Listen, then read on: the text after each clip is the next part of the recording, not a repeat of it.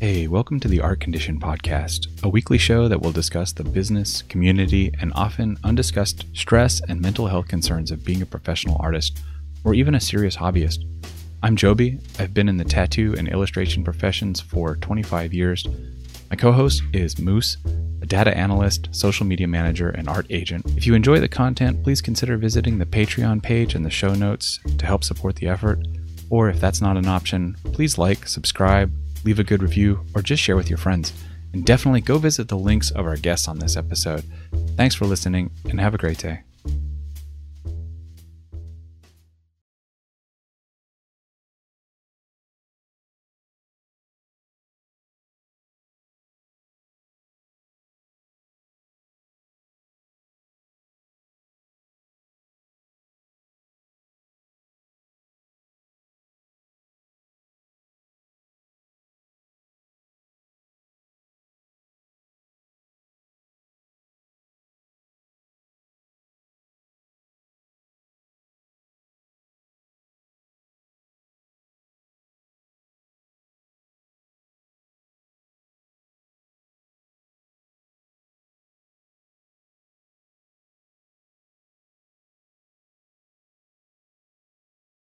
This week we're talking to Dave and Megan.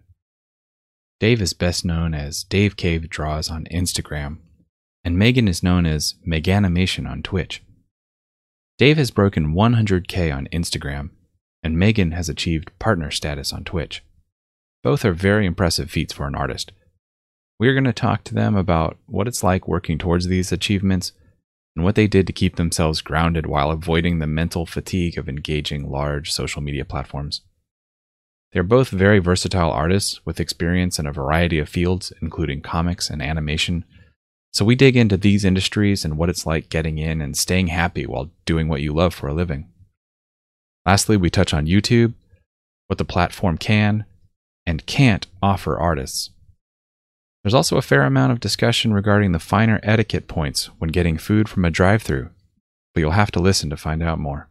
So without further delay, here's the interview. I should also hit record. Oh yeah. I've been really excited about this. Leading up to any episode, sometime like after we've been doing this enough times, there's this momentary nervousness of like, oh, what am I going to talk to them about? And then you start thinking of questions, and sometimes it can get easy to think of too many questions. And with you guys, that was a particular issue because both of you have your fingers in so many different pies. But that's also really exciting because I think that there's going to be a lot to talk about, and keeping it under 2 hours is going to be tough, which means I'm going to stop talking. And Megan, maybe you can start and tell us a little bit of your history, like how you got into art and where you're at today. Sure. Hi, everybody. I'm Megan Ponsavan. I'm a character and prop designer in the animation industry. So I've been working on like TV cartoon type shows for about five or 6 years, give or take now. And like I grew up drawing a ton, and like I did the kid thing where I copied like pictures of Pokemon and like Nintendo characters out of like the little guide booklets that came with games, or used to, sadly. and I loved animated movies like growing up. My parents are like big into Disney stuff, and had like posters on the walls, but I just never really like put two and two together and realized that was like a job that people did. I just thought these things sort of just appeared out of the ether or something like that. Like it was all sort of movie magic. And it wasn't really until like high school, and I was always interested in drawing, and I would do like little like comics in the back of my school notebooks and stuff like that. And then I had a teacher, like an art teacher, sort of encourage me and say like, hey, you're good at this, you should consider this. And like had like a guest speaker from an art school come to the class and kind of tell people about careers. And that's when the light bulb kind of flipped on. I'm like, oh wait, this is a thing that people do. You can like go to college for this. And that kind of pushed me down that path. And I went to like, I guess, art school, college, but I actually sort of like majored in CGI animation. I thought I wanted to be like a 3D modeler, animator. And after I graduated, I was like, "Oh, I'm bad at this. I'm not good at this," and it wasn't a good fit. Like, and I have such respect for 3D artists because I'm not good at it. Like, it wasn't really a good fit for me. So after school, I spent like a lot of time, like quite a few years, sort of noodling around like weird, odd freelance jobs here and there, and kind of trying to really figure out more so what I wanted to do as an artist and like relearn a lot of stuff. You know. Very cool. Wait, are we there? Okay, cool. It looked like he froze for a second. Yeah. Yeah, there is a I don't know if me? No, it might be on my end. Because I'm getting a weird pause or weird delay in everybody's video at different points. Yeah, I'm looking at the stream too, and it's a pretty slideshow. Sometimes that's just a thing with like OBS. Like OBS just delays any other video you're working with for some reason. Yeah, it seems to smooth back out. And then I say that and then you freeze. The audio seems to be working. And in the long run, that's the most important part. So Dave, why don't you take it and give us the same spiel?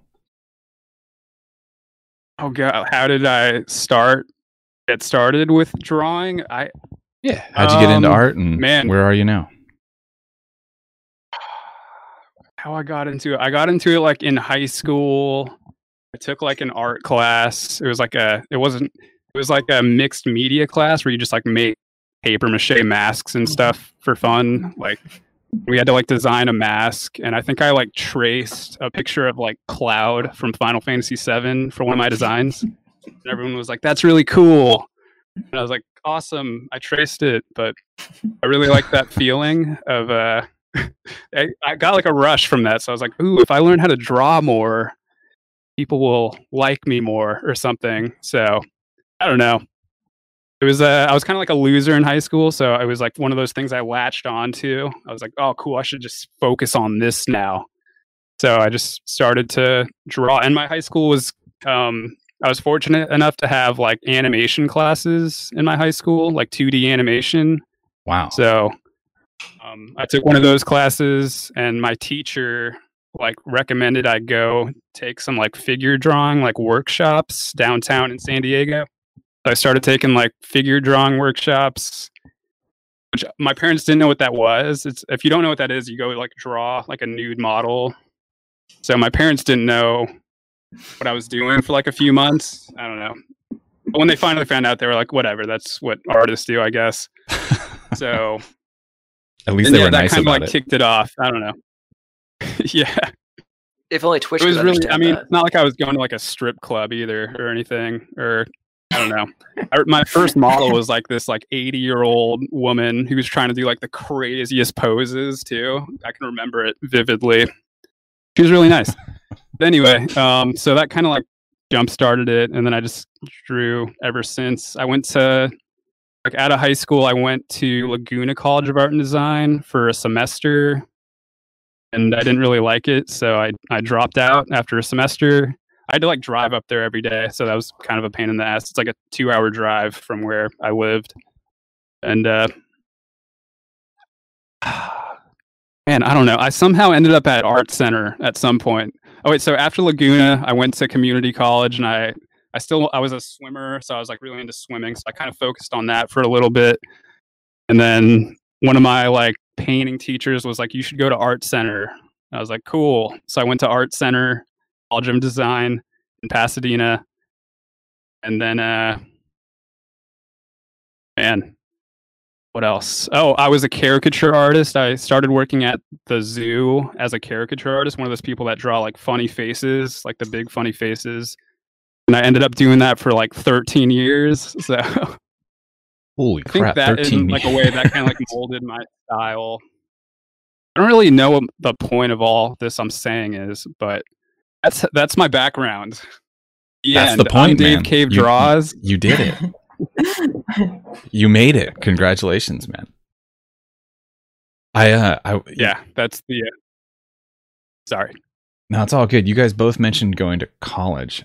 This is just a slight deviation from our plan here, but because you both mentioned it, and Megan, I've actually heard you talk about this a little bit on your stream and going to college. You know, should you, shouldn't you? Just as an aside, what do you like in hindsight? What are your guys' feelings on college, and what's your general answer when somebody asks, "Should I go to college for art?" Dave, you want to go first? I mean, sorry, Dave. It's a tough question to answer because it's hard to tell someone to like spend like $100,000 on something you could potentially learn on your own. But I mean, I'd say, you're gonna be in debt for a while, but it probably is worth it to go. Like, it's better to. I think it's worth it to have someone like point out what to do rather than just like read a book and like try to figure it out on your own. Like, some people can teach themselves, but the vast majority of people are probably going to get confused about a lot of it when they were like reading books, and they might get like discouraged after like 2 years and just like quit. So it is nice to have someone like over your shoulder, kind of like pointing out what to do correctly and stuff like that. And art center, if you're going to choose an art school, like choose the best ones because they're all expensive as hell. And if you're going to be in debt, just go all in. I've gotten you also get connections. Yeah, art center is sort of like the Mecca. Oh, it's the best. Yeah.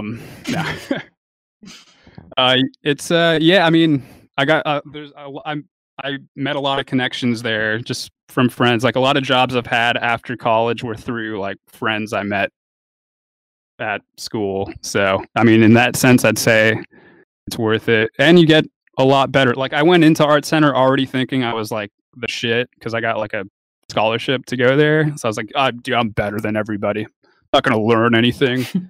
And, but I still learned like a lot. So you can still always learn more. You won't get a lot of sleep. The end. That's it. How about you, Megan? Yeah, I always tell people like art school is great, but being like $100,000 in debt isn't, and you need to kind of weigh those odds. And I would say if you do decide that art school is a path you want to go down, be really cautious about which school you go to. I'm not going to name names because I don't have very nice things to say, but the school I went to wasn't good and is no longer in business because they weren't good. I know who you're talking about. Yeah. You might have seen some commercials like on Adult Swim at 3 a.m. or something. Institute? Yeah. No. Don't speak their name. Sorry. Anyway. And plus, what's really great now is like things are changing. There's so much amazing like learning education available, either like online or through sort of like non-traditional like workshop type schools. Like my favorite place where I've learned has been Concept Design Academy, which is like a small like continuing education kind of like workshop place, actually right by Art Center. And I know a lot of the people who teach kind of like hop back and forth, teach it both. And yeah, everybody has to like, I think it's a hard decision. You can't just tell someone go to art school or don't go to art school. It depends on like the way that you learn, the sort of structure that you think you might need. You like, it's not a one size fits all solution. Yeah. Joby, you went to a continuing education thing similar like, with the Workshop Academy up in Seattle. Yeah, I took one class with Paul Richards, and that's sort of been everything has been continuing education for me since I dropped out of high school. So take that for what you will. And I think that not that I asked you guys the question, now I'm talking about me, but the sort of commonality between what you guys are saying is, you know, like having the structure is important. I think like no matter what you're doing, and whether you go to art school or not, finding teachers, finding guides of some kind is crucial. That's like almost more than anything. That's the thing that you want out of it. And I always sort of poo-poo the term self-taught. There's no real actual such a thing as self-taught. Self-guided is a good term, but you need to guide yourself to people that can help you in that. Anyway, enough about art school.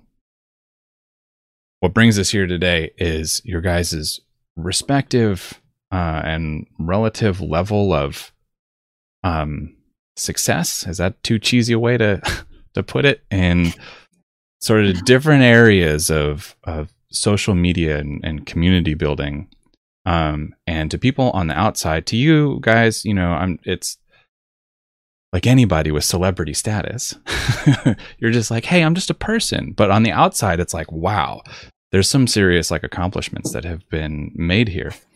And Megan, not to put you on the spot again, but maybe you can talk to us a little bit about this. You recently made partner on Twitch, and for an artist, that's pretty rare, and it's difficult to do. In that it's a lot of work, and so, you know, for that I would give you a lot of credit. It's not like you just, you know, walked into it. You put a lot of work into it. Yeah, and I watched a lot of that happen.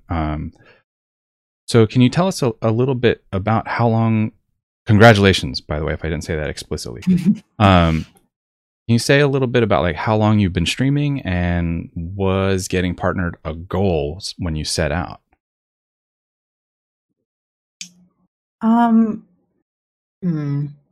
started streaming in 2018. And it was not something I really like had a plan. I like at the beginning of 2018, I didn't even know Twitch was like a thing that existed. I'm like, what's twitch.tv?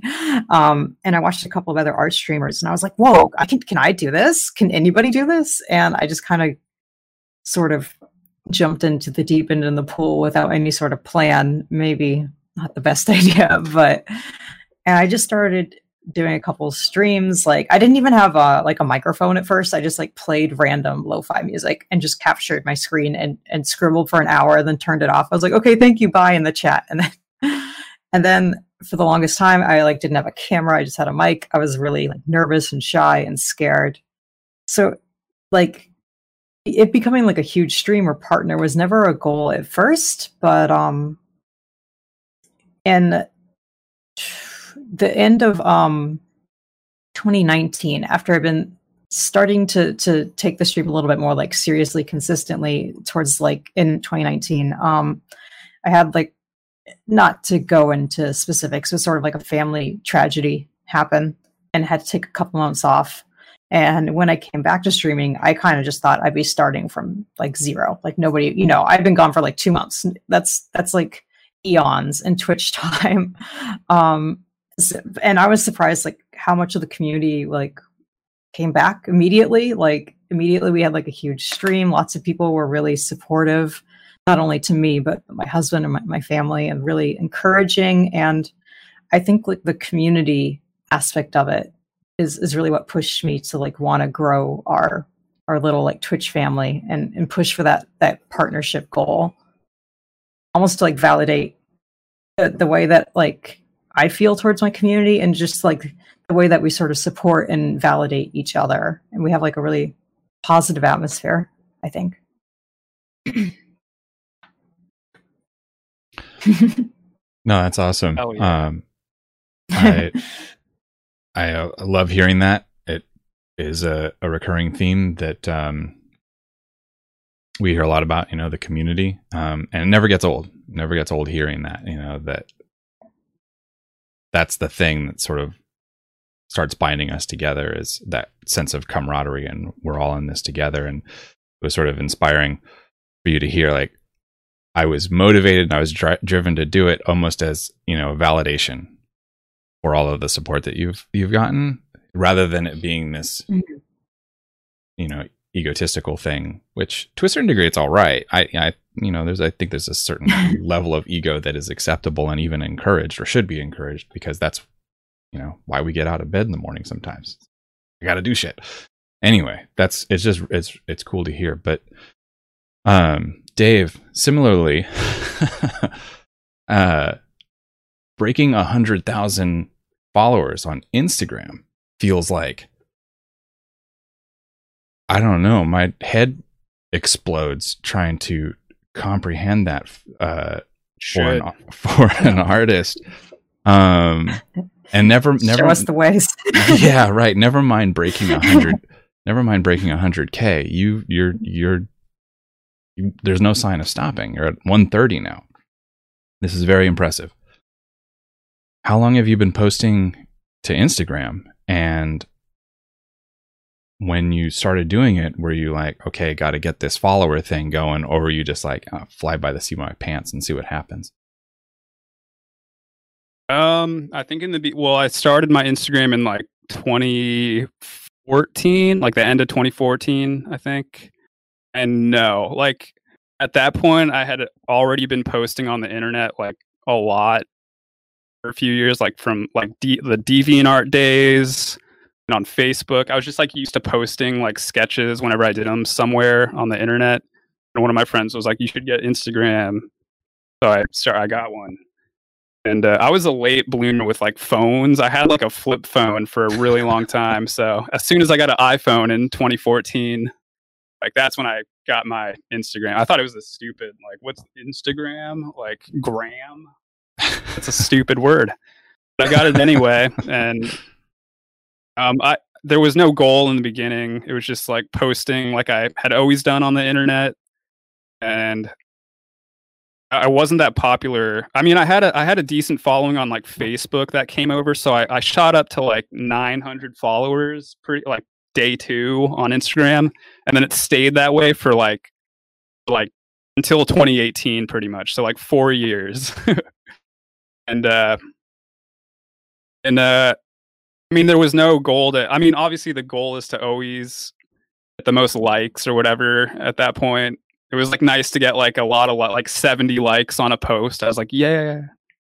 But I don't know, like one day randomly in 2018, I started posting like old homework assignments from Art Center, and like one of them got like 2,000 likes. So I was like, hell yeah. And I really liked that rush. So I did it again, and I got another, I think the next one got like 8,000 likes. I was like, damn, I'm going to keep posting these like Disney face assignments.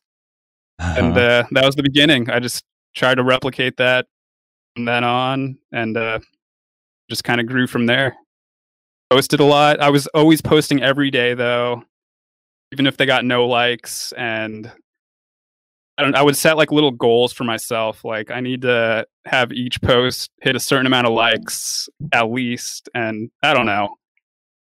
It was all just a guessing game. I was like, these are getting likes, so I'm just going to do similar posts and see how far it goes. I thought it was going to top out at like 2,000 followers, and then hit 10K pretty fast. And I was like, all right, let's keep it going. Like, and then 100K. I don't know. Yeah, still don't really know how it happened. So. It's even to those that have done it, it remains a mystery.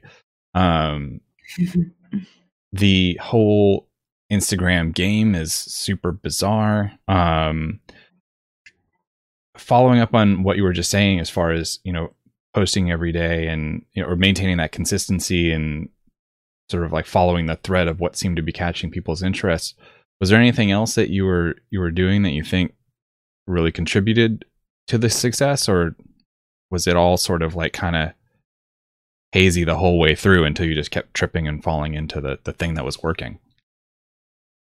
Well, I mean, when it started blowing up, I was working at Legoland where I was doing caricatures, and I was one of the better, not to brag, I was one of the better like sales people at Legoland. My first post that blew up was like Disney faces, which was also a popular like theme people would ask for at Legoland. So I was like, oh, people like Disney. So I started doing a lot of Disney. I think like I would focus on things that people liked, basically. But I also like that stuff too. It was like, I don't know, just like certain stuff that like, I guess like the masses engage with on a regular basis is it sounds like common sense, but like I was like, oh, people like this popular stuff, so if I do it more, they're gonna like it more, and something with that kind of clicked. So I was like, I'll just stick with like fan art, basically, is what I'm known for now. But I was like, if I keep doing fan art, like people are gonna keep like coming in and following me, and worked out so far. So was it always just content that you had in mind, or did you ever do the like hashtag research and all post timing and all that kind of stuff? I mean I glanced at it once, I think, but it always felt like it, like all that stuff is just like people are just guessing about it. Like no one actually knows. And like when I was posting stuff, like it was counterintuitive to like the stuff I was reading. So like, not that stuff doesn't help, but I was like, I'm just gonna like not care and see what. It's cooler to like succeed when you're doing it wrong, I feel like. So I think there was like some of that going on in my head. I was like, I'm just gonna ignore all that like stuff I'm supposed to do and see what happens, then laugh at people when it works. But I don't know, I'll kind of look into it every once in a while when my like likes are going down and I'm like, oh god, how do I get this stuff back up? And no, like in the beginning, like no, I was not paying attention to any of that stuff. I was posting at like 3 a.m. at night, which is like the worst time to post, and it was like still working. So well, I mean, I think that goes to show that the biggest part of it is that the content be something that people key into, and that you said an important thing. You liked it too, and I think that's what shows through. Like the fun that you're having drawing this stuff. Yeah, really, it's not just like mindless, like, oh, give me the likes. It's still like I have to spend time drawing this stuff. Like I want to have fun doing it. Right. So. Well, and even down to the content was. I found, well, never mind. I'll tell that story after the podcast, because Meg, I would like to have you follow up with the similar question. As you were kind of going into that and taking it seriously, as you say, to really try and find that stride to find partner. What are the things that you think really worked in your favor as far as contributing to that, achieving that goal? So I guess this sort of ties into a lot of what we talked about before between like community aspects and my feelings about trying to make art education a little bit more obtainable for a lot of people. And I think it's no secret that like one of the most popular things like on my Twitch channel and always our biggest streams are like our group study nights, which we do every Monday.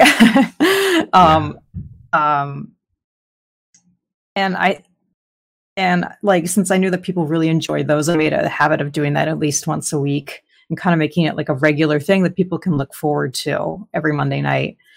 And just, I think like I enjoyed it because it pushed me to study, because I'm still learning and improving as an artist and still feel like I always have a long ways to go.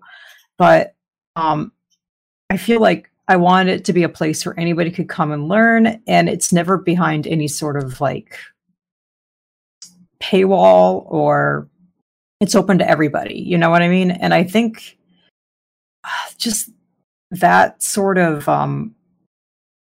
reciprocity, like the universe just sort of like pays you back in a sense. Yeah. Is that sort of like a weird abstract answer, but I think that was a big part of our growth, was just sort of like putting this out there and being like, hey, like this is a resource you all can use. Let's learn together. Like, Yeah, when Brian was on a few weeks ago, maybe a month ago, he was talking about adding value to the people that you were marketing to, and he does Exactly. Yeah. either through education or entertainment. And coincidentally, it seems like the paths you both chose were, one was for entertainment, focused, through fan art, and the other one was focused through education, which is great that we have two examples here of them both working out. Yeah. And oh shoot, I totally just lost my train of thought. Well, anyway, I'll hit the next question and it'll come back to me, and then I'll speak over somebody. I'll interrupt. Dave sort of already alluded to the fact that that it would sort of glance at some of the information that was available, or some of the the advice that was available, but was kind of doing his own thing. But were there was there any specific advice, Megan, that you took, or lessons that you learned along the way that that helped that? Any kind of like specific advice, that external sources of advice that you feel like really resonated with you? It's kind of interesting because there's a lot of like Twitch how-to advice out there, and I've certainly consumed a lot of it just because I was interested, like how to grow your channel, how to get people to watch. But a lot of it's not very art focused. Like Twitch is still primarily like a gaming platform, arguably. And then also a lot of the advice, I just, maybe it's kind of the same as you, Dave. You like read this advice, you're like, oh, that makes sense, but I don't want to do it. Like everyone says, like you should stream earlier and like start a YouTube channel. And I'm like, oh, I don't have time to do that. I have a job. I can't, I don't want to get up at like 5 a.m. It's like once you start, sorry, let me just like, yeah, go ahead. It's like once you start following that stuff, it like weirdly starts to feel like a job all of a sudden. You're like, right. Someone else is telling me like how to do this now. It's like, it's more fun to figure it out for yourself. Mm-hmm. Well, and I think what like a thing that people latch onto, at least me, like what I love in watching an artist on any platform like Instagram, YouTube, Twitch, whatever, is like the most authentic version of themselves. And if you start like following someone else's advice, you're not really being true to yourself anymore. And I think your audience will tell if you're kind of like faking it. Nobody wants to watch someone who's like fake. Yeah, well, I love fake. I'm just kidding. having that in mind, as far as advice being barely worth the paper that it's printed on, is there anything that you would want to tell yourself looking back? Like, Dave, what do you think? Would there be any sort of like shortcuts that you could, if you could travel back in time and talk to baby Dave about any of this? Would there be anything that you would want to let them know?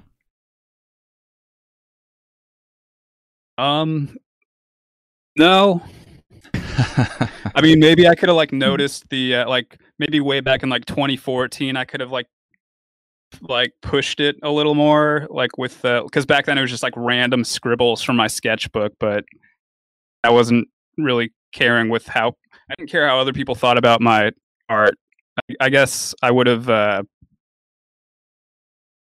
don't know. I would just tell myself to do the stuff I'm doing now back then, pretty much. Like, just start doing it quicker. I could have always done this stuff. Like, right. I don't know. That's fair. I did remember what the thing was that I lost track of. Megan, you said that the universe will sort of pay you back, and you sort of downplayed it a little bit, like, oh, that's kind of like abstract or whatever. And it just in that moment, it occurred to me that I don't know if it is abstract, but I think that it is a good way of describing all of the invisible connections that are made when you're doing something like this, where there's a lot of people involved.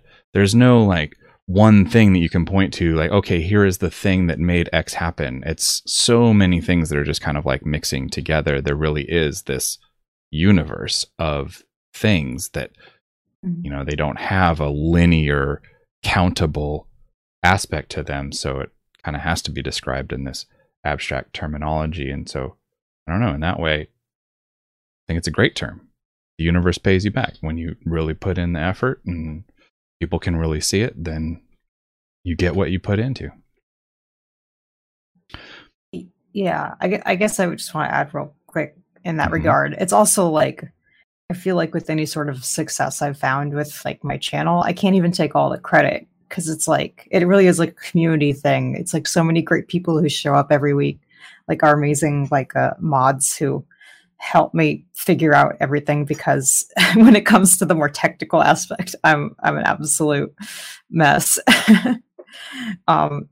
And like the support of even like my spouse, and just like friends and people around me, it takes a village a little bit, I guess, you know. It's like, so I don't even feel like I can take all the credit. Like, it's not just me. Like, yeah, for sure. Well, maybe I'll have you follow up on that. You can kind of, in that frame of mind, there are people, lots of people probably, that dream about having large followings on Instagram and being partnered on Twitch, and thinking that if they hit this number, or if they achieve this goal, smooth sailing from there on out. Is it that simple? Yes. I remember like being at a party, like kind of drunk, and being like, if you hit 10 grand followers, like you'll be successful, which is totally wrong, by the way. But, yeah, I'd say it's a good thing to shoot for, but it's like one of those things like I have to like not care about it in the beginning, because then you'll just drive yourself insane when you're like not getting any views for like 4 years. Like, I don't know. I think the thing to focus on is just like have fun with it, but also be kind of like strict about it. Like, have a bare minimum. Like for Instagram, you have to post every day, which is a lot. Like, but like if you have like a bare minimum of like, oh, maybe just like a face today, like a 10-minute face, like it's actually not too hard, and like still not care at that point. And then when it starts popping off, maybe then start like looking more into, like, start studying, being like, okay, why did people like this post more than that post? Like, that's when you should start like maybe like forcing it a little more. But like up until then, just have fun. Don't drive yourself insane, because the world sucks anyway. Like, just live life. I don't know. Like an added stress you don't want. Yeah, Megan, what do you think? Do you have any thoughts on, you know, your perspective now that you have, quote, made it? You have I mean, you know... I mean, in the grand scheme of things, I think I'm still, like, relative to Twitch as a whole, like a pretty small streamer, and I don't have like a massive following, you know, on like other platforms yet. I don't know. It's like interesting, because if I said like it's not important to me, it's not a goal I care about, like honestly that would be a lie. It is nice to like you said, like see that growth and feel like, oh, people are like paying attention to my stuff, and that like dopamine feeling. But then at the same time, I feel like it really depends on what your goals are as an artist and how you define success, and what path you want to go down. Because I don't know how much social media really has like a significant bearing on some of the other, like my day job, like off stream work that I do. It's like they're almost very separate things. And I know in the industry like that we work in, like some just amazing artists, like so good. Like I'm jealous, like jaw-dropping, you know, skills, and they're just like not on social media at all, you know? So it's like, like numbers don't necessarily like I don't, you know what I mean? It's hard to describe. It's also Oh, hard to totally. say. It's hard to say without like telling your supporters that they don't matter, right? But you're not saying that at all. It's just a matter of. It's hard to say the numbers don't matter. The people matter, but the numbers don't. I'm saying that. Yeah. Yeah, 100%. That's how Dave gets them to keep coming back. You don't matter. Well, has there been? That's weird. Like you'll see like artists that are like your favorite, like Adam Hughes, one of my favorite artists of all time. I have more followers than him. Doesn't make any sense. Like I don't know. Yeah, like people that have worked on like like Into the Spider-Verse, like 20 followers. Yeah. So like it's definitely not the like I had to take this route because I was getting no other jobs. So it worked out. Like it worked out in my case, but it's not the only way to succeed as an artist, like by any means. Mm-hmm. Like the first thing should be to like, just be a good artist and like apply for all the jobs and stuff. Then you don't have to focus on social media like at all. I do though. Yeah. So on with that idea of jobs, focusing on getting the jobs, and one of you had sort of mentioned about the social media thing and the Twitch thing. It can start to feel like a job in itself. Has there been any positive financial benefit, or like can you quantify a material value that has returned to you as a result of some of the accomplishments that you guys have found? And Megan, can you go first? I mean, yeah, definitely. It's become like, a portion of my income that I factor in, and it's been really helpful, especially during, the aforementioned like family stuff and COVID and surprise bills, and sometimes my field of work is not. I mean, it's not always like full-time stable, so it's a nice, I guess, like kind of safety net or little extra like safety cushion. It's been very helpful. Thank you all. I adopted my cat because Stream subs paid for him. That's kind of awesome. Stream bought me my cat. Thank you, Stream. Stream. Well, that's that paid for the price of admission right there. That's awesome. Yeah. Well, Dave, for you, the same question, but sort of like leading into something else as well. Instagram is notoriously hard on people leaving. Like they don't want people to leave, and they're kind of doing everything that they can to keep people on Instagram and looking at Instagram. Have you found it difficult at all to get people from your Instagram to other platforms that you're on? Oh, yeah. Like Instagram is easily like I have the most followers there, and then every one of my other platforms are like way, like they don't even come close.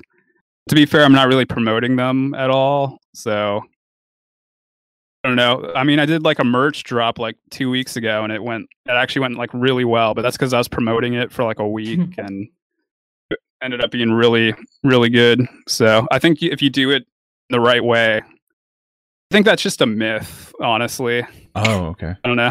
It's just like one of those myths that maybe exists. Like maybe if you promote your Patreon, like they'll put the kibosh on your account, but there's plenty of accounts out there that are just like promoting their Patreon like front and center, and they're doing fine. So okay. Well, I don't know. Who knows? I can jot in here a little bit because I helped Steve Sketches get his account up to 75K, which isn't quite 130K, but it's something. And he actually made $0 from his Instagram account. Like he didn't get any commissions. He got like I think it was like 2 or 3 Patreons, and that was it. And the click-through rate for any link that he put out there, whether it was a story that had the swipe up or whatever, it was about 2 for every 2,000. So it was an incredibly small amount to actually get people off of your Instagram. So you have to have a giant following to get anybody to go through anywhere. That was my experience. But you've been able to make a career out of it, so you've been doing something more successfully than we did. Yeah, I mean, it's definitely like tough.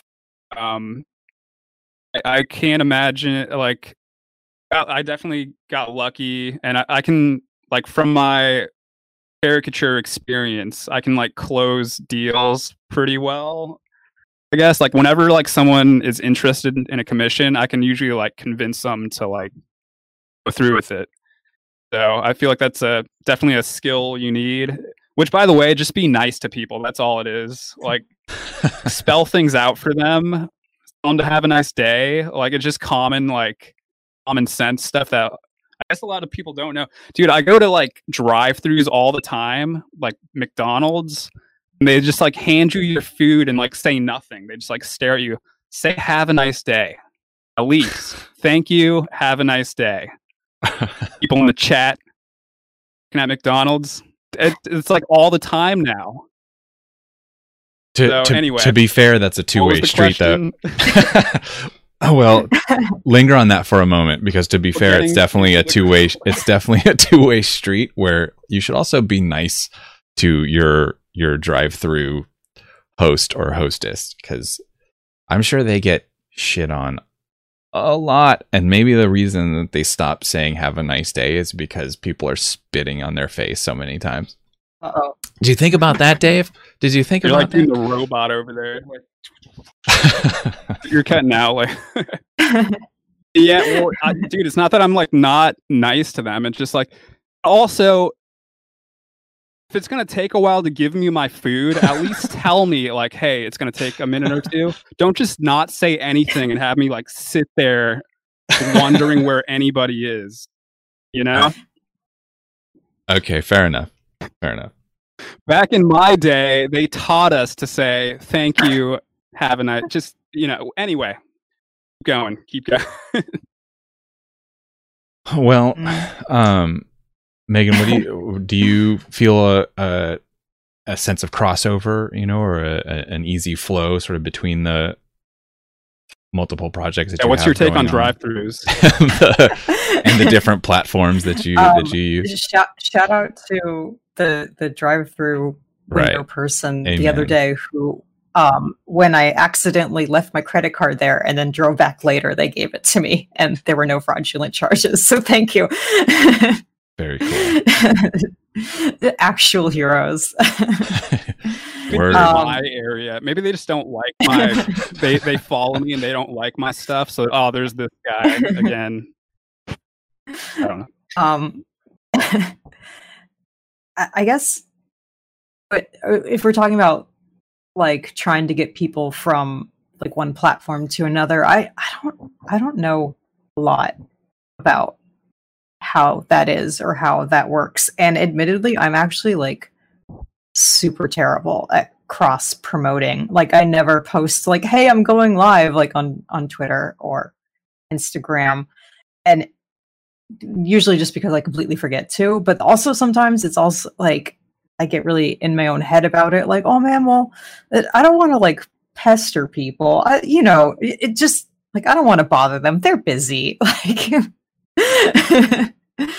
but, and personally, like, I just try to think about maybe my own like user experience. Like, I don't super enjoy following people on Twitter who all they do is post I'm going live tweets and stuff. Right. Like, I usually just post my own art there and like chat with that and socialize and like chat with other artists there. And then I feel like if someone's genuinely interested in checking out your stream, they'll just, hey, I saw the link in your profile. Like, I don't really like cross promote unless it's like a big thing, we're doing like a charity stream or like a big special like holiday thing, or from like trying to promote my comic or something like that, And I think I was just gonna say, like, I feel like if you were talking about earlier when like someone's swipe up links had really low engagement or something, like again, I'm not very experienced at this, so this could just be my own personal like anecdotal evidence. But I feel like if you do something like that too often, it makes people less interested. It's kind of like crying wolf in a way. They're like, oh, whatever, you do that all the time. It's normal. It's not like a big deal. Like, yeah. Real quick, it was just that was a very rare thing for him. But what I was gonna say to you is, one way to think about it is that these people are following you because they want to see your stuff, and they might feel bad if they miss a stream because they didn't see a going live announcement on Twitch, or they didn't see it on your Discord or something. So that's one way. Like, it's one of those more cake situations, right? Where they're not being annoyed by you providing them cake. They're like, "Yay, I get to eat cake." Yeah, that is the way I should think about it. But imposter syndrome brain. Be that way. Yeah, do. The negative effects. Let's get dreary for a second. What's the what are the downsides? I mean, there's the big the very popular documentary that just came out, Social Network, and there's a lot of Social Dilemma. That was the Facebook movie, Social Network. Anyway, so it's a conversation, a lot of recent conversation about the negative aspects of overuse of social media. Dave, if you want to start, have you ever felt that? Have you ever felt you talked about it becoming work before. Have you ever just felt like really drugged down by it, and sort of like, what have you done to kind of snap out of that?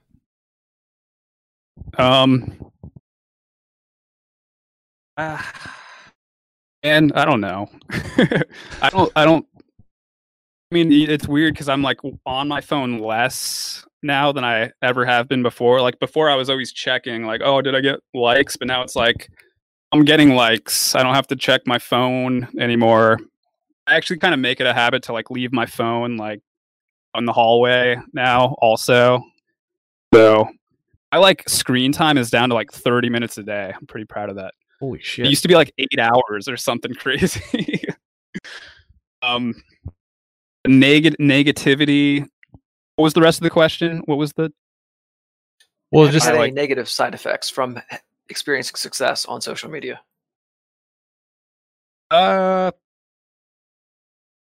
Sure they're there. I don't know. I can't think of any right now. I mean, it can get like tough to, again, like posting every day. If I don't post one day, I'll be, you do get that thought like, oh, no one's going to follow me. And like, I'm going to lose all my followers from this one day of not posting, which never happens. Kind of like, it's like paranoia. You get like a weird paranoia almost. Or if like one of your posts like underperforms, you have a post that gets like 20,000 likes and the next one gets like 2,000. Like, oh, everybody hates me now. Cool. Like, I don't know. So, but it's always like a second of, it's like 2 minutes of that. And then it's like, oh, whatever. It's just, whatever. I'll just go outside and get some McDonald's and yell at the drive-thru. I think there is some animosity here with the drive-thru. Like it's really, really dude, deep, I hate it when like, because I hate it when I get home and like I've told them like, they know me, they know my order, and I get home and they still get my order wrong sometimes. I don't check. I'm so terrible at like check. Anyway, we could talk for hours about drive-thrus. We're gonna have you back on the podcast just for a drive-thru conversation. The real talk though is that you seem pretty Teflon about all of this. Like, I'm trying to come up with depressing shit for you to be like all morose and sad about something, and nothing is sticking. Is there some? How can we be more like you, Dave? Can we have you do some like guided meditation on like how people can just sort of like slough it off and not let it become burdensome? Well, I mean, the burden is there. This is like my life. Like, I have no free time, and like I run like 10 miles a day. That's my meditation.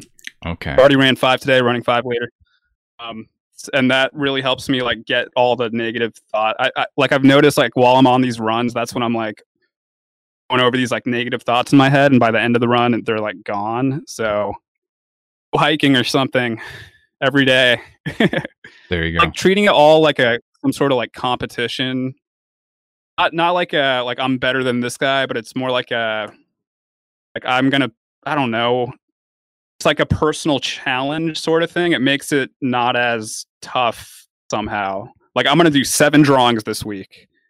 If I do all 7 of those, then hooray for me. And you do that over and over again for the rest of your life. I don't know. It's just got to get through it, man. It's if you want to be an artist, it's rough. You're gonna get rejected a lot. You're gonna suck for a long time. You just gotta suck it up and get better. Don't be a whiny bastard about it. I don't know. This is gonna be I'm not saying like we're all trying to get better. We all think we suck. Like we're all still trying to get better. And I don't know. There's something like freeing about that. Like once you've made it, I mean, I'm not gonna say I've made it, but like it's still like I don't know. I lost my train of thought. Keep going. Next question. I just want to like add on that really quick. Yeah. Like the whole like we all feel like that thing is so true, and you have to remember it. Like when people sort of say like, "Oh, I don't feel confident. Does this feeling go away?" I'm like, "Nope, nope, nope. Welcome to the club. This is the rest of your adult life. Get used to it." And I feel like just knowing that that's normal. Like don't feel like you're weird for feeling that way. That's totally normal. The more I like every year, the more I think about it, I think if somebody never felt like a lack of confidence in their art at any point in time, that would be weird. I would think that person was maybe a sociopath. Like the lack of confidence is absolutely normal. So Dave is running a marathon every day. Is there anything that you do to keep yourself above it, or to help lift yourself above it? Exercise. I wish I was running more. Sadly, not a lot right now because of everything going on in the world. But yeah, I try to like lift some weights at home, do some exercising at home. I like Ring Fit a lot. The video game.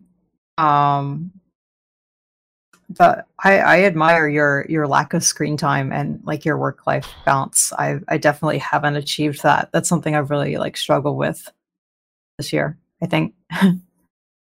Well, you can substitute like screen time for cat time. Get some extra purrs in. Oh. Throw mice back and forth across the apartment.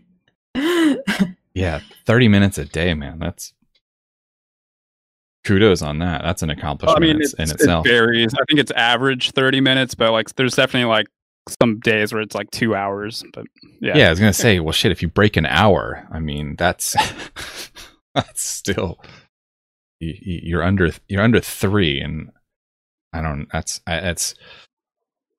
pretty cool, man. So Meg, I did want to ask, are there any negative side effects to streaming on Twitch? Because I know like the art community is generally pretty nice, but have you had any issues with trolls or overzealous fans or anything? Yeah, I mean, we get pretty typical like Twitch trolls sometimes, and usually we're pretty strict about just banning them pretty immediately. Shout out again to the mods, make my life easier. Nothing too crazy in terms of like that. The only I hesitate to call it like a negative thing. I guess like kind of like how like Dave, you said you feel like a lot of pressure to post on Instagram every day, and if you miss a day or if one gets less, you're like, oh, everybody hates me or something. I feel like really, really bad and like guilty when I miss a stream, even if I'm just like genuinely really not feeling well or just not feeling it, and I should just take the time off and relax, I really like guilt trip myself about it. And I'm always like, sorry. And everybody's like, no, it's fine. It's fine. Go sleep. Mhm. And they're the ones telling me like, no, it's fine. And I'm like, it's not fine. And it's hard to like, yeah, sometimes get out of your own head in that sense. I think the trick to that is put yourself in your viewer's shoes. If someone that you liked watching stream was having a bad day or was sick and they didn't stream, how much would you hold that against them? And it's not very much. Yeah, of course. Oh, there's no logic behind it. Like, Yeah. you take like 3 days. You're like, I'm gonna take a vacation for 3 days. It's not a vacation. You're still thinking about it. Like, it doesn't. Always thinking about it. I don't know. It's mental work. Like you're always like kind of jumping through these hoops in your mind. And anytime you just like, I just want to read a book or play a game or go on a walk or go do something for myself, like guilt tripping yourself about every second you're not working is really bad. But I'd be lying if I, said I haven't done it. Yeah, it's one thing to know that you shouldn't feel bad about something, but finding a trick to talk yourself into actually feeling that you don't feel bad about it is a totally different game. I'm not like getting down about it, by the way. It's just like something that's like there. You're like, oh, I could be posting, but I'm over here instead. So it's not like I'm like, oh, hey life, because everyone hates me, or I don't know. It's just like, maybe I could do that. I don't know. It's not like as bad as I made it sound, or maybe, I don't know. I mean, it can get bad sometimes, but I think anybody listening bad. to this, will have a hard time seeing you as anybody that stays mopey for too long. Sorry, Meg, what were you going to say? Oh, I was just going to say, yeah, it's more just like, it's like a little voice in the back of your head that you can't turn off, right? That's the way I would describe it. Yeah. Mm-hmm. Sometimes it can get sort of loud. I don't know. I think a lot of this comes down to disposition. Dave and I would be very different in that regard, where I do get I do get mopey, and my wife has to kind of slap me around sometimes. So thank God for her helping me out. But for you, either of you guys, but Dave, maybe you can go first. You both have like very strong, like recognizable styles, I guess. I can sort of tell, both of your guys' work, but do you guys ever feel pigeonholed or painted into a corner to keep doing the thing that's been working really well for you? And maybe also, do you feel dissuaded from trying new things or like branching out into different styles or different subject matter? Yeah. That's why I started another Instagram account called Dave Cave Exists. Go follow it. Yeah, it does feel. I mean, I like doing the stuff I'm posting, but it does feel like if I post something like totally different, like it's usually it doesn't get as much as attention. It's like very obvious, so it's like, oh, I'll just stick with like if I want to keep it's like thinking of it as a business almost. It's like, like McDonald's isn't going to be like, oh, we're going to stop serving burgers. We're going to serve like Chinese food or something one day, and then we'll go back to burgers the next day, and then we'll go to like hot dogs another day. No, you got to like, people have to know what they're coming to your place for. So it's like, I don't feel maybe, I mean, it's pigeonholed a little bit, but it's like, it's kind of like the name of the game. I don't know. I benefit from staying in that pigeonhole. So pigeonhole. So a good place to be. Then I can always do my side stuff and on my other account where other people still see it, and I still get my fix of likes. So a lot of your pieces are attractive women fan art, basically from a subset of franchises out there. Do you ever get tired of drawing those characters and still feel compelled to draw more because they like Raven or they like Chun-Li? Yeah. I mean, it's kind of hard to show my account to like my parents' friends when they're like, "Oh, my son's an artist." Like, what do you do? And I'm like, "Oh, it's just like comic book, whatever, comic book art." Like, yeah, it doesn't really get too boring. I don't know. I think it just again, working at like Legoland and doing caricatures for so long, we were pretty much drawing like the same thing over and over again for 13 years again. So I'm kind of just like used to it. It's not that I like, and I mean, I do run like 10 miles a day. That's just boring. I'm used to getting through. I'm like training myself to get through the boring and mundane. So even if I am feeling that way about a piece of art, like I can still get through it. And once it's done, it's done. And they don't take that long either. So it's just like, if I'm being tortured by one of my drawings, which is not a lot, probably making this sound terrible. I like what I'm doing. But if I am feeling that way, it's like an hour of my day. So it ends quickly. What about you, Meg? Do you? And I will get say, I mean, Oh, there's a benefit to that because like a lot of you get like illustration jobs. Sometimes you get like an assignment that you don't want to do at all, and you still have to like power through it and make it look good. So I look at it as training for like that. I mean, I do backgrounds for Meat Canyon. Sometimes I have to like paint a table, and it's like not that fun. So you have to like it and get it done. So. Meg, you mentioned that educational stuff was your Mhm. builder of community thing. Do you ever get tired of doing educational stuff on stream?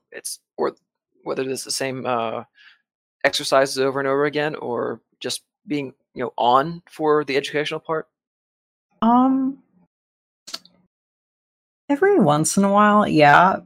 I think what helps me kind of avoid that feeling is I like switch up the topics pretty frequently. So we kind of hop between like drawing and painting, like figures, environments, animals, whatever, all sorts of stuff. Because yeah, if I did the same thing every week, I would definitely start to get really tired of it. And then I don't. Everybody says like, "Oh, you have a style." It's very like we can discern, but I don't feel like I've never really felt like I had a pretty like a solidly defined art style. So I don't feel super, at least with my personal like online work and stuff, like confined by style with what I do, and I feel pretty free to experiment. And I post really inconsistently totally different things when it comes to Instagram and stuff like that. Maybe it's not the smartest way to grow, but yeah, I know that I would completely lose attention span if I were like just doing like the same thing over and over and over again with my like day job type stuff. Sorry, Dave. Yeah, it sometimes I'm not drawing things that are fun. Sometimes it's just like really boring props, like I don't know how many times I've had to draw like a telephone and a receiver in the past 2 months. I'm like, please no more phones. But it's fine. It's it's like I try to push myself to like learn the style of the thing I'm working on and make it fun in its own way. Just get through it. Put on a good like podcast in the background, just power through it, kind of turn my brain off. You kind of find ways to make it interesting, but like you can change, like for me, I change like little things like lighting, like, oh cool, it's drawing something differently now, but it's like the same thing. Little ways to make it different. The lighting on the thing that you're drawing, or the lighting in your environment? In my eyes and all over. in the drawing and stuff, obviously. Dude, drawing in different environments that's cool too. Like maybe draw in the kitchen one of these days. Like it's like a venture. I don't know. Do some plein air painting. Yeah. Just kidding. Yeah. Before we switch topics, I do want to circle back to the educational stuff with Meg. Have you considered like doing any Oh, Oh, no. this happens We lost sometimes. you. Moose gets Doing any what? dropped. Have you considered doing any ... Yeah, I know. I'm like, I need to know. Just kidding, NSA. He'll come back in a second. And That's Right. fine.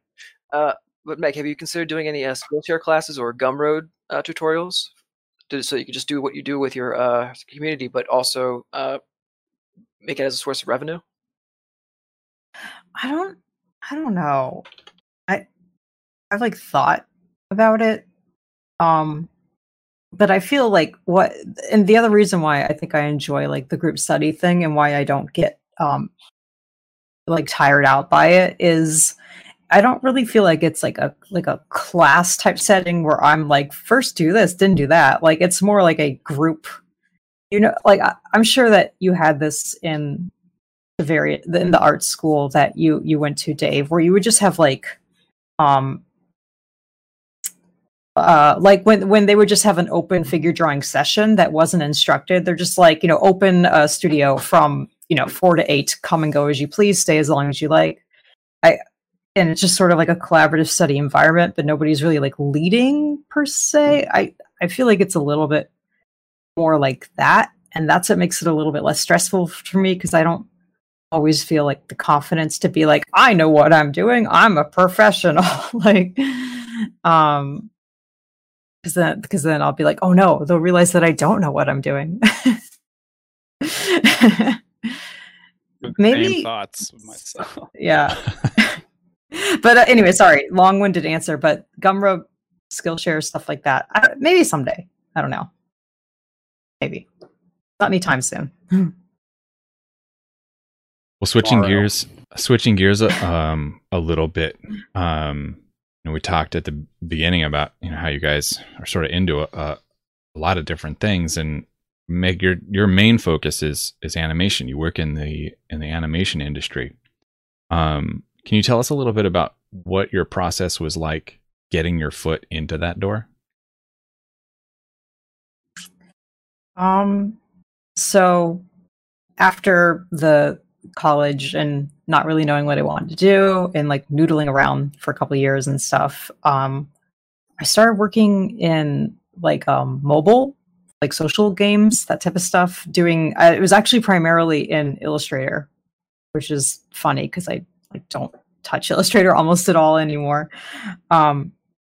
Like kind of like in-game like graphic sprites for sort of like top down,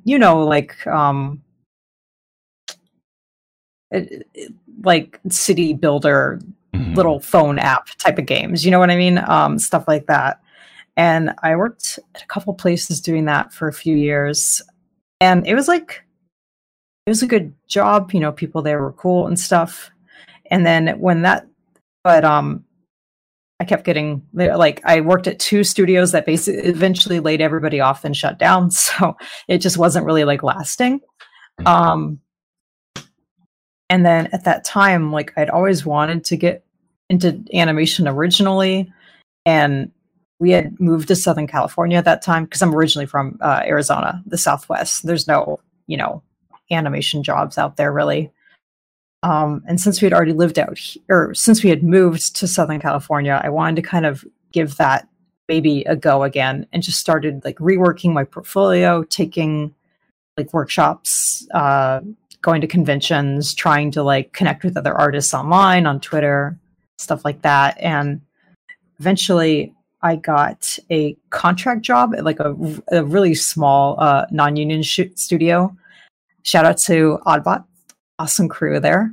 And it was just supposed to be for a month. And at the end of the month, they're like, hey, do you want to stay another month? We have some more work for you. And then at the end of that month, they're like, do you want to stay for 3 more months? And then I had eventually worked there for like 2 years. And they're like, oh yeah, I guess you're like a permanent employee now.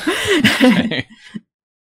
And and I worked with that was sort of like my entryway into animation. I always say that I kind of snuck in the back door. Because I had worked there for quite a few years before I ever got contacted by kind of like a bigger studio. Is it really competitive, the field in general? Yeah, I would say yes, it is. It's very competitive, but it's also very collaborative, and I think it's like, I don't know how to describe this. It's like a healthy competition. It's not like you're actually antagonistic, sabotaging each other, cutthroat, like maybe some other industries. Like it's kind of like a wholesome anime rivalry where when your rival wins, you're like, oh, but I wish you the best type of thing. And everybody's kind of got each other's back because it's project based, and you know that like when you like you want to like when you work with someone in the past, then you might in a couple of years time be like, hey, I need a job, do you know anyone hiring? And you all kind of like help each other out a bit. Right. Sorry, I was just going to add one more thing. It's definitely very competitive, but I feel like it's an industry that's experiencing a good amount of like growth because of all like streaming platforms and stuff like that. COVID. That too. Yes. Yeah. No. Speaking of that exact thing, Dave, you've started venturing into that yourself, and you haven't put out a lot of animated work yet, but I know you've talked a bit about wanting to do more. Do you feel drawn to it as just a hobbyist pursuit, or do you have plans on something, more long term, getting more professional about it? Right now it's definitely just a hobby because I've done 2 animations, but I wouldn't want to like insult other animators by saying I'm an animator. It's like 2 frames. It's like that type of like, I don't know. But I mean, it seems like animation on YouTube's making a big comeback. And everyone's at home now because there's a second lockdown in San Diego, at least. So I feel like I'm not gonna like. I'm back at the beginning, right? I'm like, I want to have fun with it, but if it starts like popping off, like then I'll probably start focusing on it more and trying to like monetize it somehow. But it's hard though, because like it takes so long. Like even my stuff, it's like it took me like 2 weeks for like 30 seconds of animation. So it's hard to like. And it wasn't good. Meg's over here like, damn, that's quick. It's not like, well, like I don't know. It's not like illustration where you're like, oh, I'll just like sketch out something and hopefully it's good. It's like, no, you got to like put time into it. So like, I don't know. I would want it to become something, but it's like, it's a lot of work up front, and I would have to ignore a lot of other like projects, and it's tough. Meg, what was your visceral immediate reaction to the timeline? Like, oh well, I guess I just wanted to like clarify. Like I personally, I don't think I'm like the best animator. I'm super rusty at it. I do like more like pre-production design, and then someone else who's better at it animates after me. Yeah, I'm super slow at it myself as well. Also, by the way, it's like not fun. Drawing like 8 drawings for like one step. It's more like it's cool to see it after it's all done, but like actually working on it, you're like, oh, I gotta like color like 1,000 drawings now. Like, cool. Goes my next 2 weeks. I enjoy like the rough, like the pencil, but then once you have to clean it and color it, then it's work. Then it's like, oh my god, yeah. So you got to find the fun, right? Find what parts you enjoy, and then make a career out of that if you can. You have to like honestly like try it. Like it's like you have to just like wanna do it, really. It's like wanting to run a marathon. Like you have to wanna. It's not fun to run a marathon at all.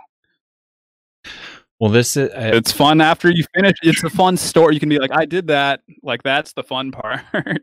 Yeah, the idea of fun is an interesting one. I actually used to do marathon cycling, and so like long distance on your bike for 12 hours at a time. And when I would tell people this, they'd be like, why would you do that? That doesn't sound like any fun.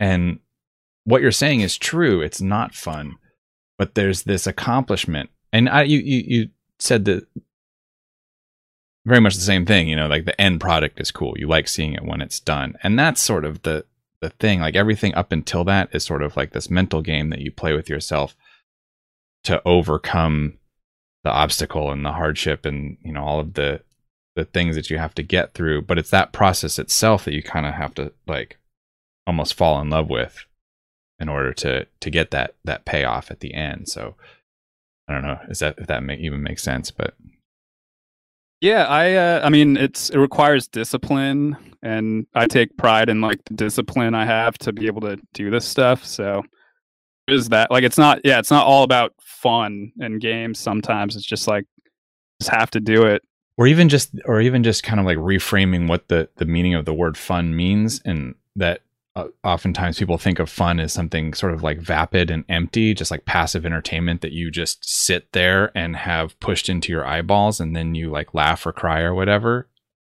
But then there's this other kind of fun, I don't know if we want to put it in quotation marks, but it's this active like driving effort that you have to put into something. And that's when people are like, oh, that sounds like a lot of fucking hard work and you're just beating yourself up. That doesn't sound like fun. But I don't know. I wanted to maybe have a little go back to that idea of like lessons learned that we talked about before with like the social media and the Twitch platform. As far as like getting into, you know, the world that you work in, Meg, were there any big lessons in hindsight that you would want to impart to newcomers or the less experienced? I don't know. Like, it's like, I don't know if I really would have done anything differently. I just wish, and I think like going into it, I didn't really understand the differences between different like job roles in a production. I just wish I would have understood that a little bit better. But other than that, yeah, I don't know. I think it was just like, I was still, and I still am like kind of learning and improving as an artist. And I think it was the path that just was good for me at that time. Because a lot of like, oh man, I wish I could like work on this show, like jobs I was applying for and just getting constant strings of rejections. Like looking back at it now, I'm like, oh yeah, I was, of course I was getting rejected because I just wasn't ready. I wasn't like at that skill level yet. So I'm happy that I was able to take a route that helped me kind of like learn along the way and stuff, you know? But it's still good that you were applying for those positions, even if you weren't qualified for them in hindsight, because you gotta have that spirit to try and fail in order to succeed ever. Yeah.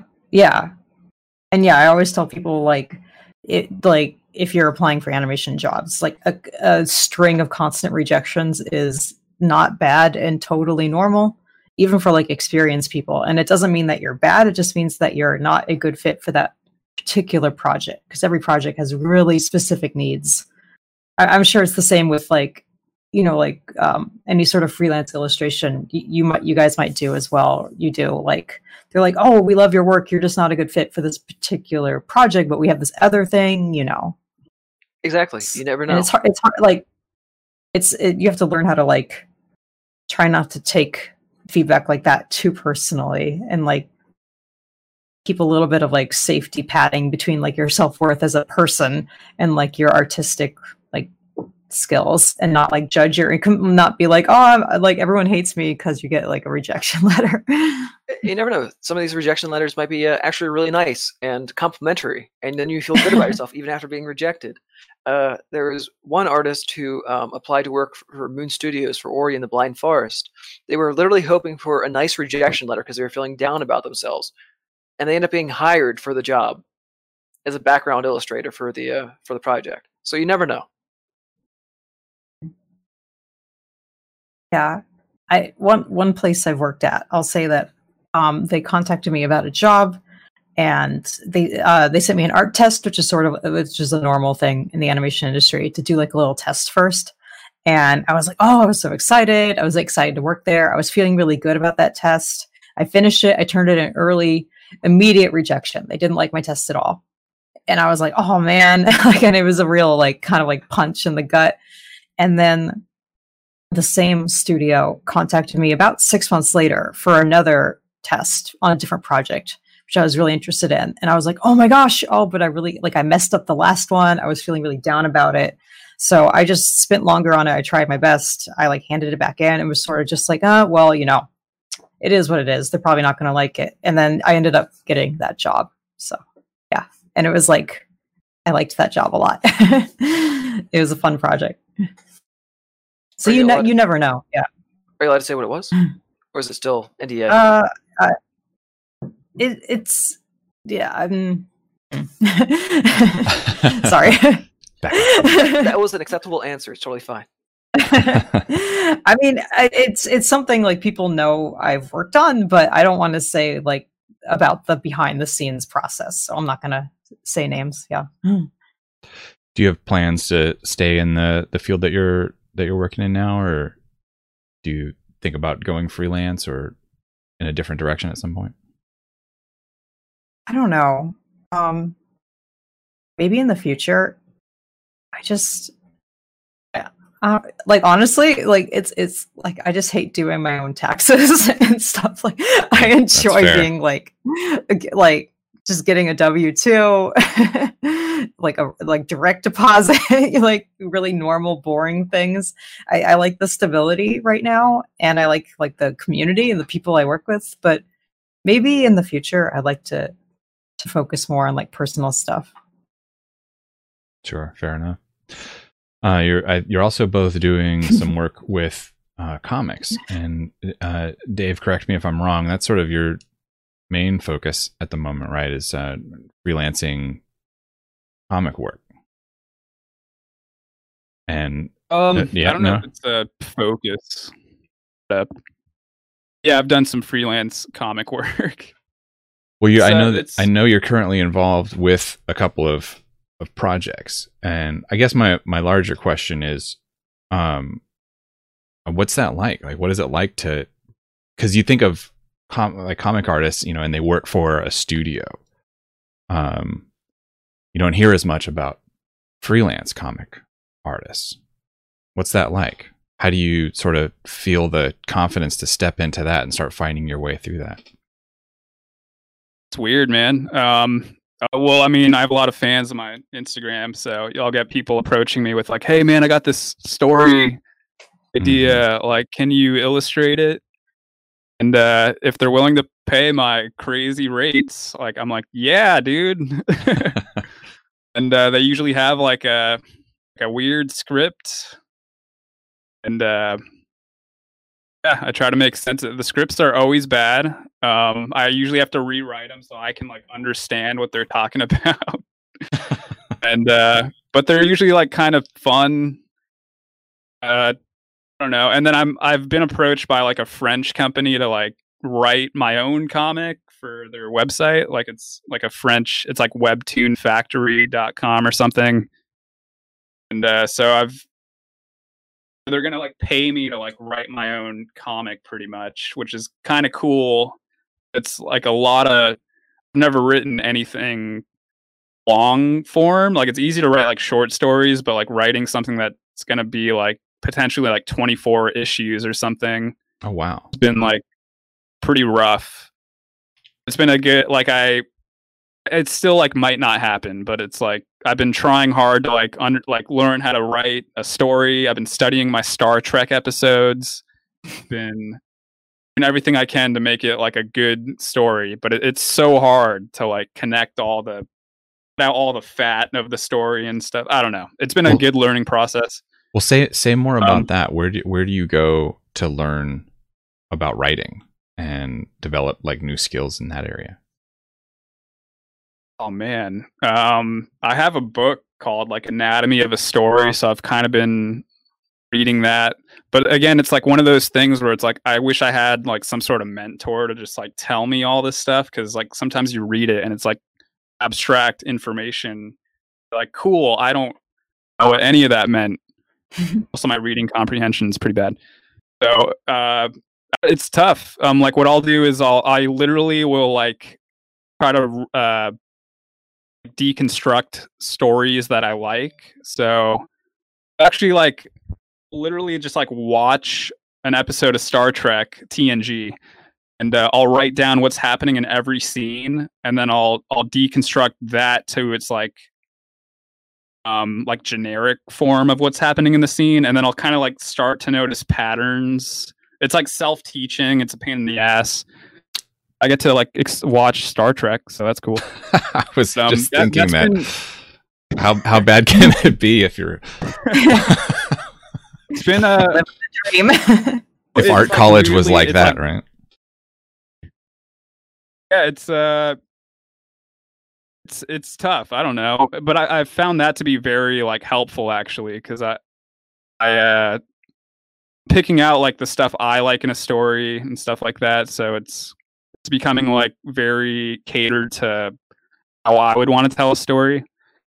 And you may actually enjoy looking at the recent videos from Red Letter Media, where they talk about their favorite Star Trek episodes, and they actually deconstruct the narration, the narratives, and the story structures. Like they say, there are this many types of stories in Star Trek, and they have before every commercial break, they have each act end, so you can figure out how they set up the stories based on when the commercial breaks are. And that was really interesting. I had no idea, but I found out from watching a YouTube show that just talks about entertainment stuff.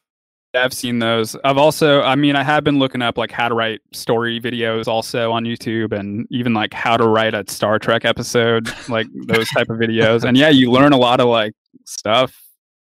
You're like, oh, cool. We're gonna some of the name stories in Star Trek were like submitted by fans. Yeah, like they were taking like fan made scripts at some point.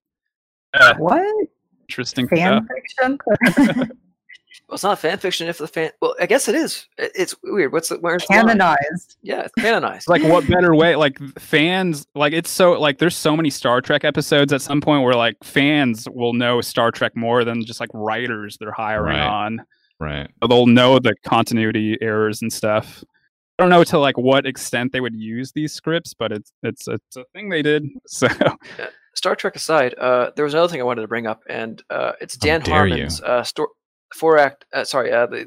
his 8-piece story wheel, and he uses it for Rick and Morty. He used it for Community, and it's basically a simplified version of the hero's journey. So at every episode, there's some kind of sickle thing where you end up at the start of the episode, where you were at the start, but something's a little bit different.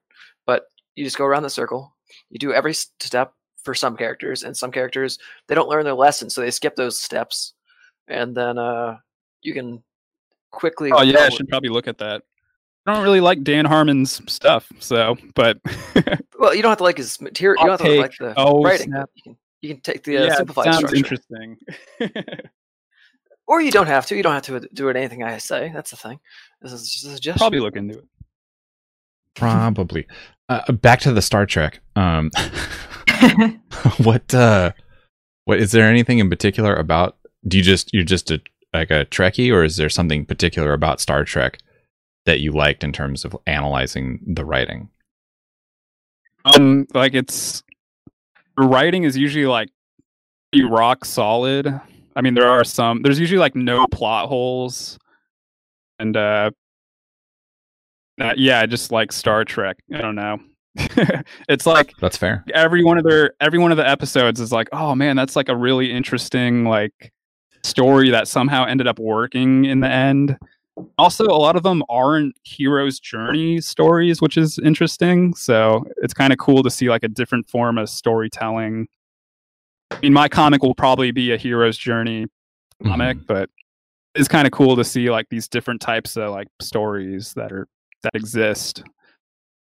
Yeah, totally. Yeah, Star Trek.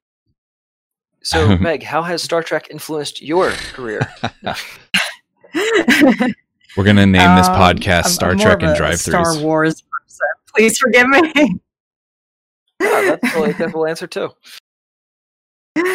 But not, you do not have super familiar. I'm sorry. You do have a comic project that you're working on, though. Can you tell us a little bit more about that? I do. Yeah. I've been working sort of like my very slow, I always describe it as my super indulgent side project. Webcomic. It's called Isara. And I have 2 like episodes, that's what I call them, out right now. And I'm planning on releasing the 3rd one at the end of this month on the 28th. And it's kind of like just to describe how it functions really briefly, it's sort of like a video game cutscene or like a visual novel where it loads like one screen at a time, kind of like a cinematic like storyboard sequence, and the text kind of loads in at the bottom. Still getting some of the technical kinks out of it, but this is something I've been working on for the past year or 2, as consistently as I can, given the world, being what it is right now. Mm-hmm. I was going to say, it looks like a lot of work. Oh, thank you. And it is very much like a textbook hero's journey story. I mean, there's very a reason Joseph why Campbell. they work. Yeah. Yeah. And what platform are you doing that on? There'll be information in the show notes, but I wanted to hear more about it. It's just independently hosted, since the format's kind of wonky. It doesn't really work for webtoons. So is it actually like there's motion graphics involved? A bit, yeah. So you're just doing that yourself, and like what software are you using to do this? I make it I just draw all the art in like Photoshop, like regular, and then I put it all together with the text and everything in Adobe Animate, and then a programmer acquaintance, friend of mine, wrote a script that makes it export as like an HTML5 web page, basically. Oh, I think I've seen them. Those are dope. I do remember seeing some of those. Yeah, no, they're really neat. I'm very, very slowly working on it, but it's coming together. Is this just an outlet that you feel, just like as a personal project, or will it have larger goals and ambition as you go? I mean, I hope that people will enjoy it and then like the story as much as I have what's, been in my head for many years. But I wanted something just completely like where no person can no executive can give me notes or say it's like too much of this or too much of that, or like, no SMP. Just something that's like really personal that I have like a lot of control over storytelling wise, from someone who's been working in like a really controlled collaborative studio environment professionally for many years. I want this to be very much like not that, and nobody can say like, you can't have that, it's for kids. Like, yeah. So Dave, your animations have been mostly just on YouTube, right? You've sort of started wading into those waters. Yes. Tell us about that. Is YouTube seems pretty intense, like daunting. It has it can have a lot to offer, but I sort of like in the Instagram sort of similar vein. It's just like can be kind of mind-boggling. Going into it, is there any research that you undertook to sort of start finding a heading and what you want to do with YouTube? Well, I mean, working with Meat Canyon for like a year and a half now is pretty much. Mm-hmm. I haven't really like focused on YouTube or animation yet. So the last animation I uploaded was like a month ago. So it's not like right now my YouTube channel is just like a dumping ground for any video I want to watch when I'm like 90. So there hasn't really been any effort to like grow my channel. But if I were to like, whenever I start focusing on that stuff, it's going to be like in a similar vein that like Meat Canyon did it, because it'll be like simple animations, try to upload something every week, just be consistent. It's always like consistency is the key.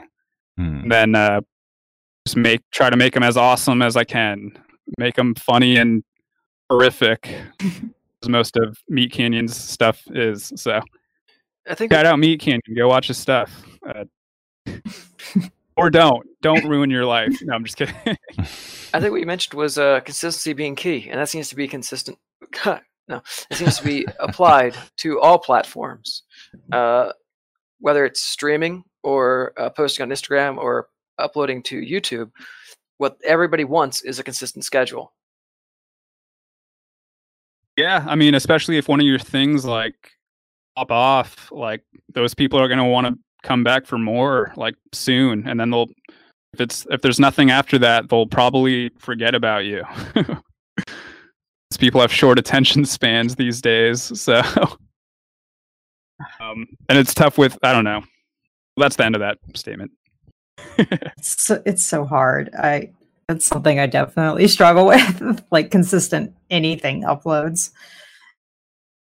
Yeah. I admire your schedule keeping. It does Yeah, I seem can feel like there's some momentum that you have to keep, right? Mhm. And if you lose that momentum, then it's extra energy you have to take to start building it back up again, and it's just a mental drain. Even though it's just doing one more thing, one more day, or one more week if it's an animation that takes an entire week, it's still the drain of knowing that there's something else you have to do every week and you can't stop ever, or you lose everything. That's true.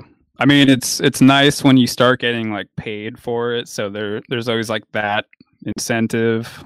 But I don't think it's necessary. I mean, look at like Mr. Beast. He uploads like once a month, and he's like 50 million followers. So I mean, can like somehow, if your video is like really good and it has like a really solid idea, I think that's what you should focus. Don't just like upload crap. Like really spend time on like ideas people will remember, and like remember that only you are putting that awesome idea out there or whatever. It's not just like shit posts. Like honestly, Wow. like one really good post is probably better than like 7 like shitty posts.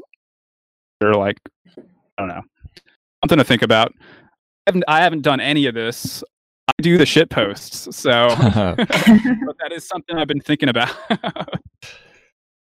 Well, you've been thinking about it, and I think that's the important thing. And what we're interested in is the consideration that you have given it, because it's a big part of it is all of the preliminary work that goes into it that goes unseen when people see it from the outside.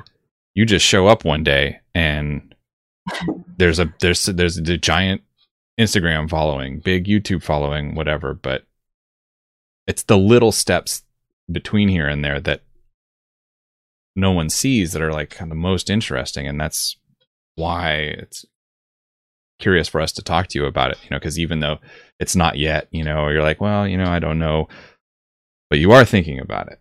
So that's what is important to us. You mentioned something, about getting paid. YouTube can be a pretty nice place to be financially if you can get that traction going.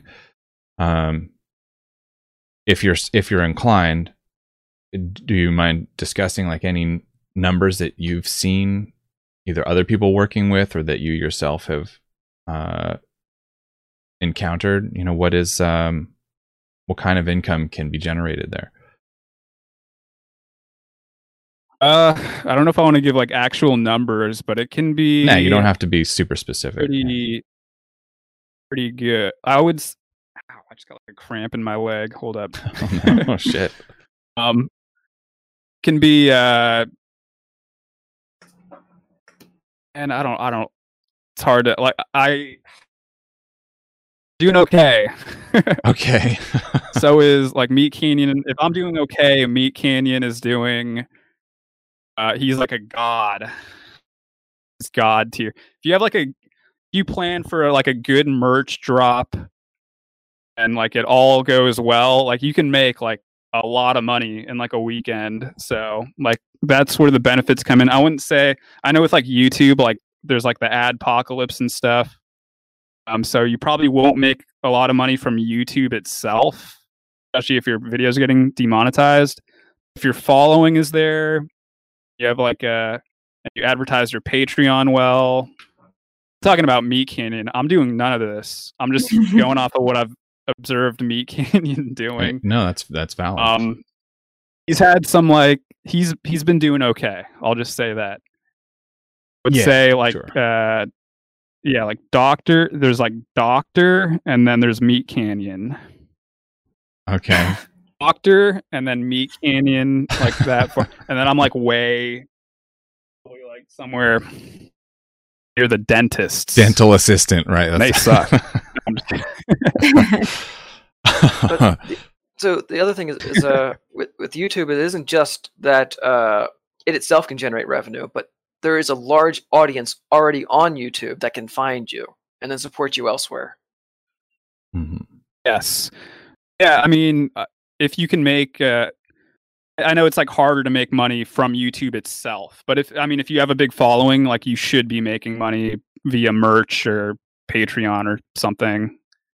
That's where the focus should be. You shouldn't like rely on YouTube ads because they can just like change any day, and then all of a sudden like you're making no money. That's what happened to a lot of channels. Yeah, keep your if you have a big following, like keep them engaged. That's what I'm trying to do now. Like now that Instagram has started monetizing streams, so I've been like all over that, and it's been really cool to like actually meet a lot of a lot of these like followers that they've never met. Like all it is you post, they like your picture, and that's it. That's the interaction with the fans. But now that there's more of a interaction with the fans, like via stream, like I think that's the key.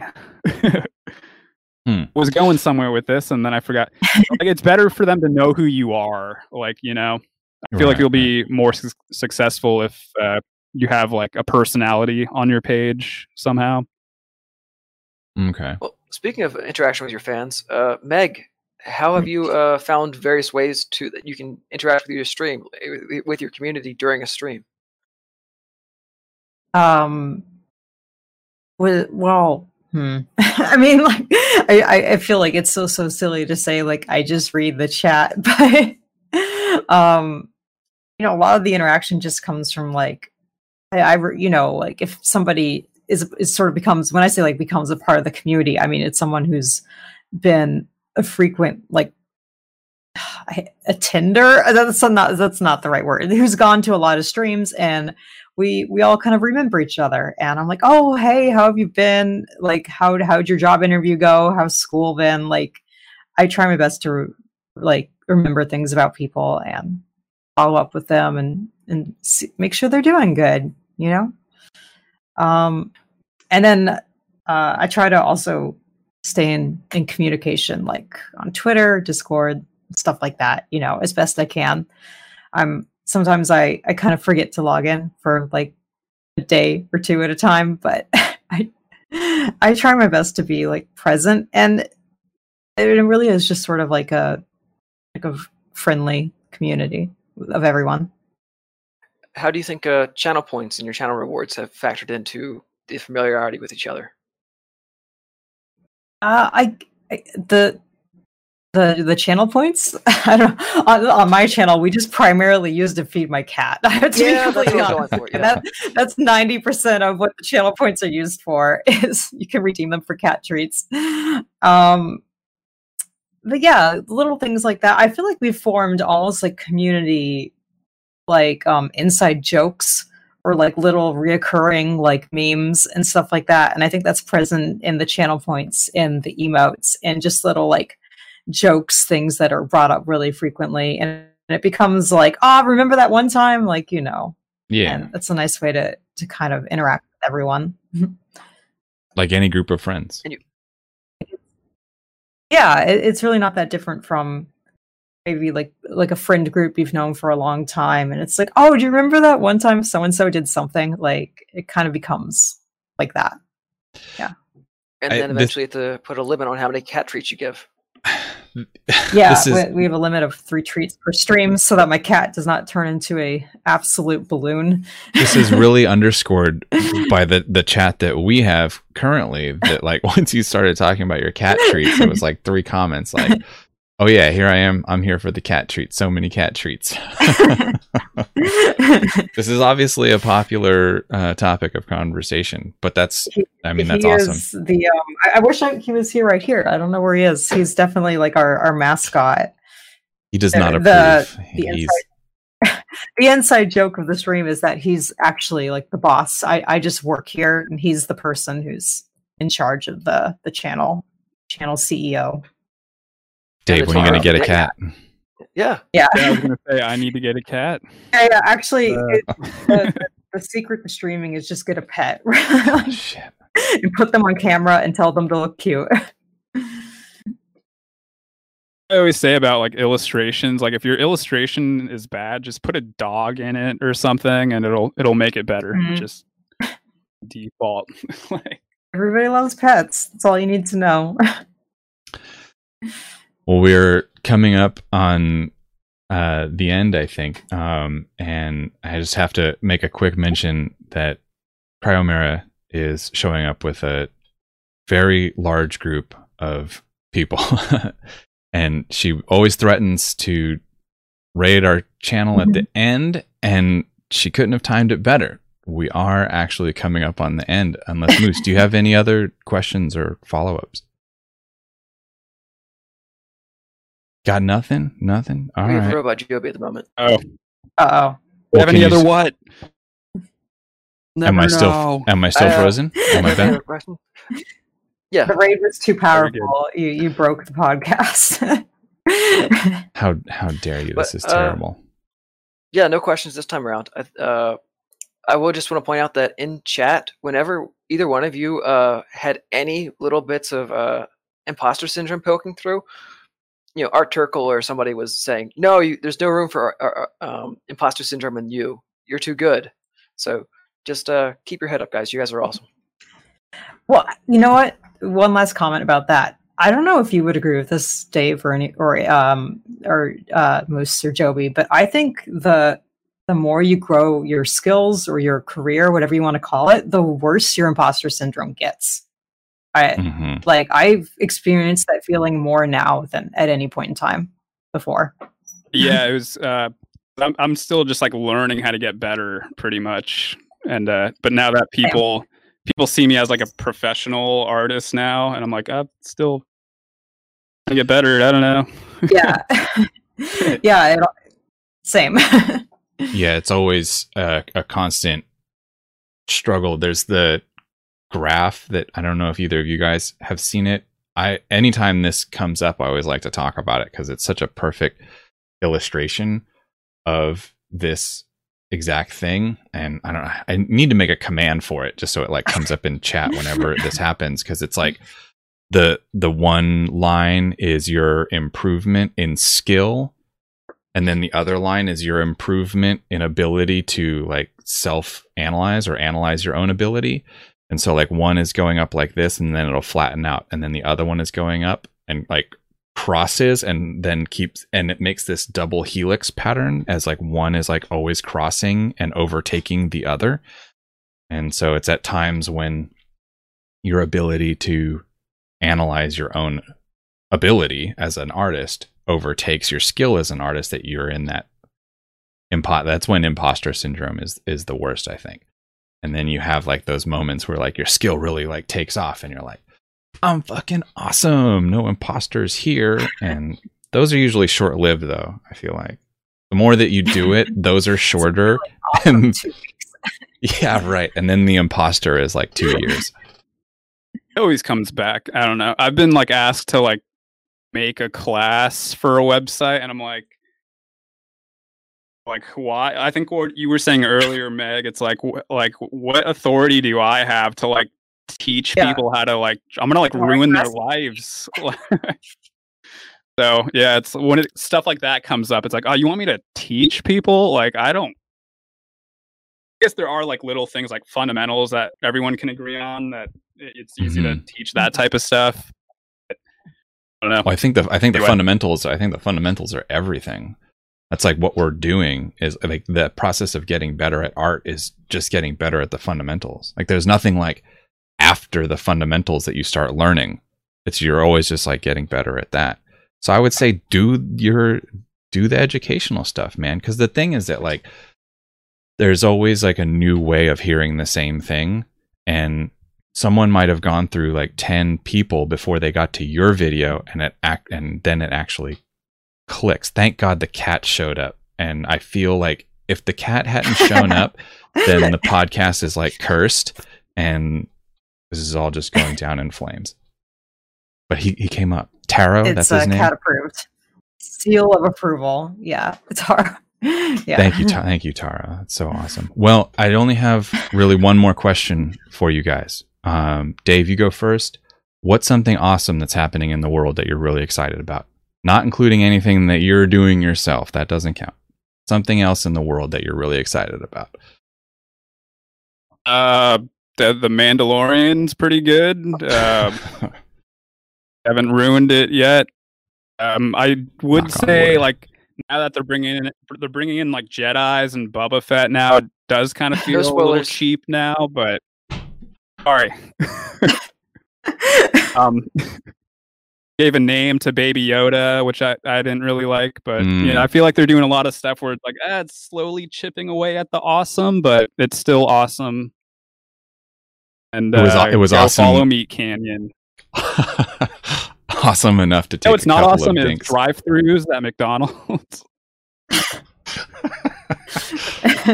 We're gonna have to come up with our own inside jokes here soon enough. We've already got it. Megan, same question for you. I'm also really liking The Mandalorian. Yeah. Oh shit! You can't have the same answer. Season a lot more than I thought I would. I'm sorry. It's good. I have to. Surprised it's every week. It's worth your Disney Plus subscription. Something awesome in the world. Taco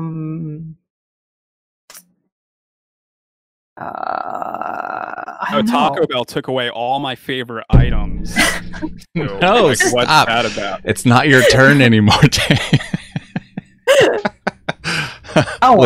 The CGI Lupin the first, whatever it's called, movie is coming out like in a week, and I'm super hyped to watch it. What is it again? What's the name of it? It looks good. It's it's Lupin the First, because of course it is. Okay. Lupin 3 the First. He's sort of like a classic anime character. I guess there's been a lot of different adaptations. It's the first time they've brought the character to the CG, and the CG looks like really good. I'm excited to watch it. Like, I just inject the art like directly into my veins.